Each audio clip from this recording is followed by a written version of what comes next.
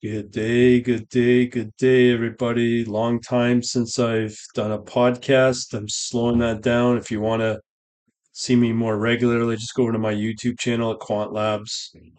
Again, that's YouTube. Channel name is Quant Labs.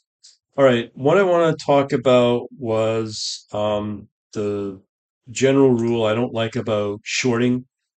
I thought it'd be more interesting. I think I've done a topic on this before. I thought I'd reiterate it. This is about shorting. Why I just don't feel comfortable doing shorting. I've seen some interesting situations where the markets have done fairly well, and then other times like last year where the markets just constantly were falling, and you thought, well, let me try some bearish ETFs, see how they do, equivalent of shorting, and they don't work. You can lose money very quickly on those type of ETFs on the bearish. So I wanted to go through this article again. I think this has been reposted. Doesn't matter. New Trader U, letter U, newtraderu.com. Article is Warren Buffett and Charlie Munger, short selling. All right, so just going to pull up some quotes here. Um, So this was from a 2001 Berkshire Hathaway annual shareholder meeting. Warren Buffett and Charlie Munger were explaining how they dislike short selling. So this is definitely a repost. So the question was, I'd like to hear your thoughts on selling security short and what your experience has been recently and over the course of the career. Second question I'd like to ask is how you go about building a position in a security you've identified. Using USG as an example, I believe you bought most of your short shares at between 14 and 15 a share, but certainly you have bought it when it was a reasonable investment at 18 or 19. Why was 14 or 15 the magic number, and now that it's dropped around 12? Do you continue to build your position? How do you decide what your ultimate position is going to be? So Buffett responded, um, I can't talk about specific security, so our buying technique depends very much on the security we're dealing with. Security might take many, many months to acquire. Other times you can do it very quickly. It may pay to pay up. Other times doesn't. It's true you never know how exactly the right technique to use. You're doing it, but you just use your best judgment on the past purchase. Um, Short selling is an interesting item to study because it's ruined a lot of people. It's the sort of thing you can go broke. Bob Wilson, famous stories about him and Resorts International. He didn't go broke doing it. He's done very well subsequently. But being short, sometimes something where your loss is unlimited, woohoo, that's true, is quite different than being long. Something you've already paid for. It's tempting. You may see many stocks that are dramatically overvalued in your career. You'll see stocks that are dramatically undervalued. It's the nature of securities markets to occasionally promote various things to the sky. Securities will frequently sell for 5 or 10 times what they're worth, and they will seldom sell for 20 or 10% of what they're really worth. So therefore, you see these much greater discrepancies between price and value on the overvalued side. And that's what we're going through right now. You might think you make money on short selling, and all I can say, it hasn't been for me. I don't think it's been for Charlie. It's been very, very tough business because of the fact you face unlimited losses, because of the fact that people have overvalued the stock. Very overvalued stock are frequently on some scale between promoter and crook, and that's why they get there. Once they're there, they also know how to use the very valuation to bootstrap value into a business. So if you have a stock that's selling at 100, that's worth 10. Obviously, it's the interest to go out and issue a whole lot of shares. And if you do that, when you get all through, the value can be 50. So that's why they're doing a lot of buybacks, issuing a lot of shares, a lot of these companies. In fact, there's a lot of chain letter type of stock promotions that are sort of based on the implicit assumption that management will keep doing that.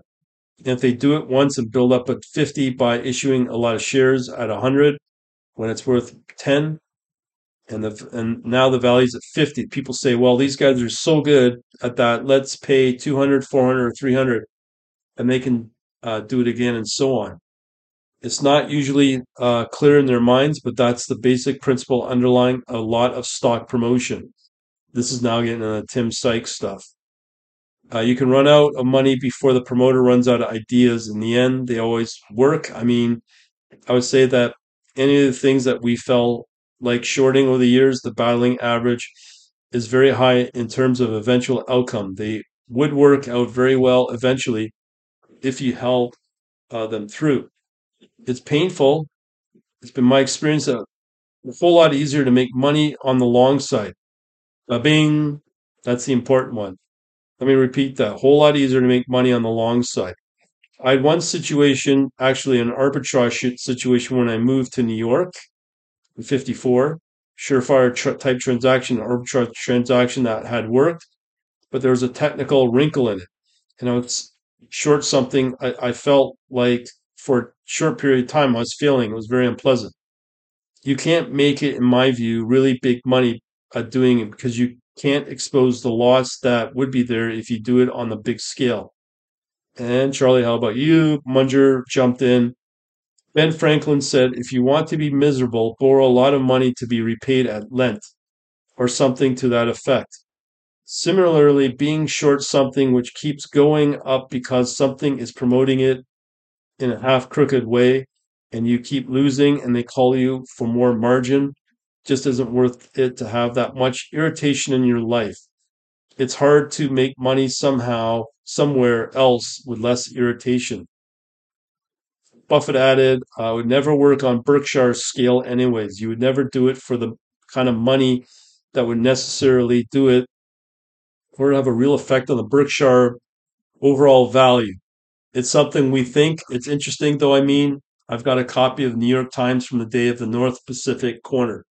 And that was a case where two opposing entities each owned over 50% of North Pacific Railroad. And when two people each own 50 of something, you know it's going to be interesting. North Pacific on that day went from 170 to 1,000. It was selling for cash because you had to actually have the confidence. The certificates the day rather than the normal settlement date.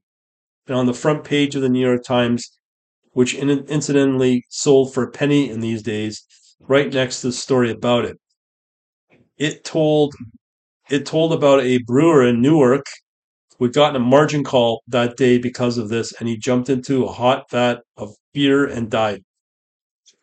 That's never really appealed to me as the ending of a financial career.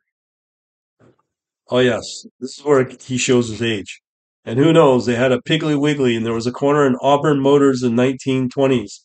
There are corners that were part of the game back when it played in a kind of a footloose manner, and it did not pay to be short. Actually, during that period, you'd find it interesting.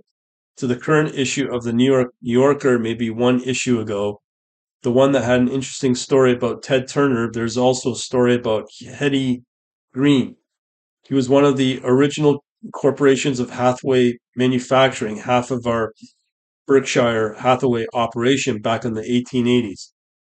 Hetty Green, she was piling up money and she was the richest woman in the US, maybe in the world. Maybe some queen was richer abroad. She made it by slow, old-fashioned way. I doubt she was ever short on anything. So as a spiritual descendant of Hetty Green, we're going to stay away from shorts at Berkshire. So here are the key takeaways. Short selling is a complex, high risk strategy involving potential for unlimited loss. Market anomalies often lead to more overvalued stock that undervalue ones, making it tempting for traders to engage in short selling. Successful short selling is challenging due to its unpredictability of market forces and the manipulative tactics of promoters and fraudsters. And again, that can be said about the bearish ETFs, I think, as well. While short selling can result in substantial profit in the short term, it's often more rewarding and less stressful to invest in undervalued stock over the long haul.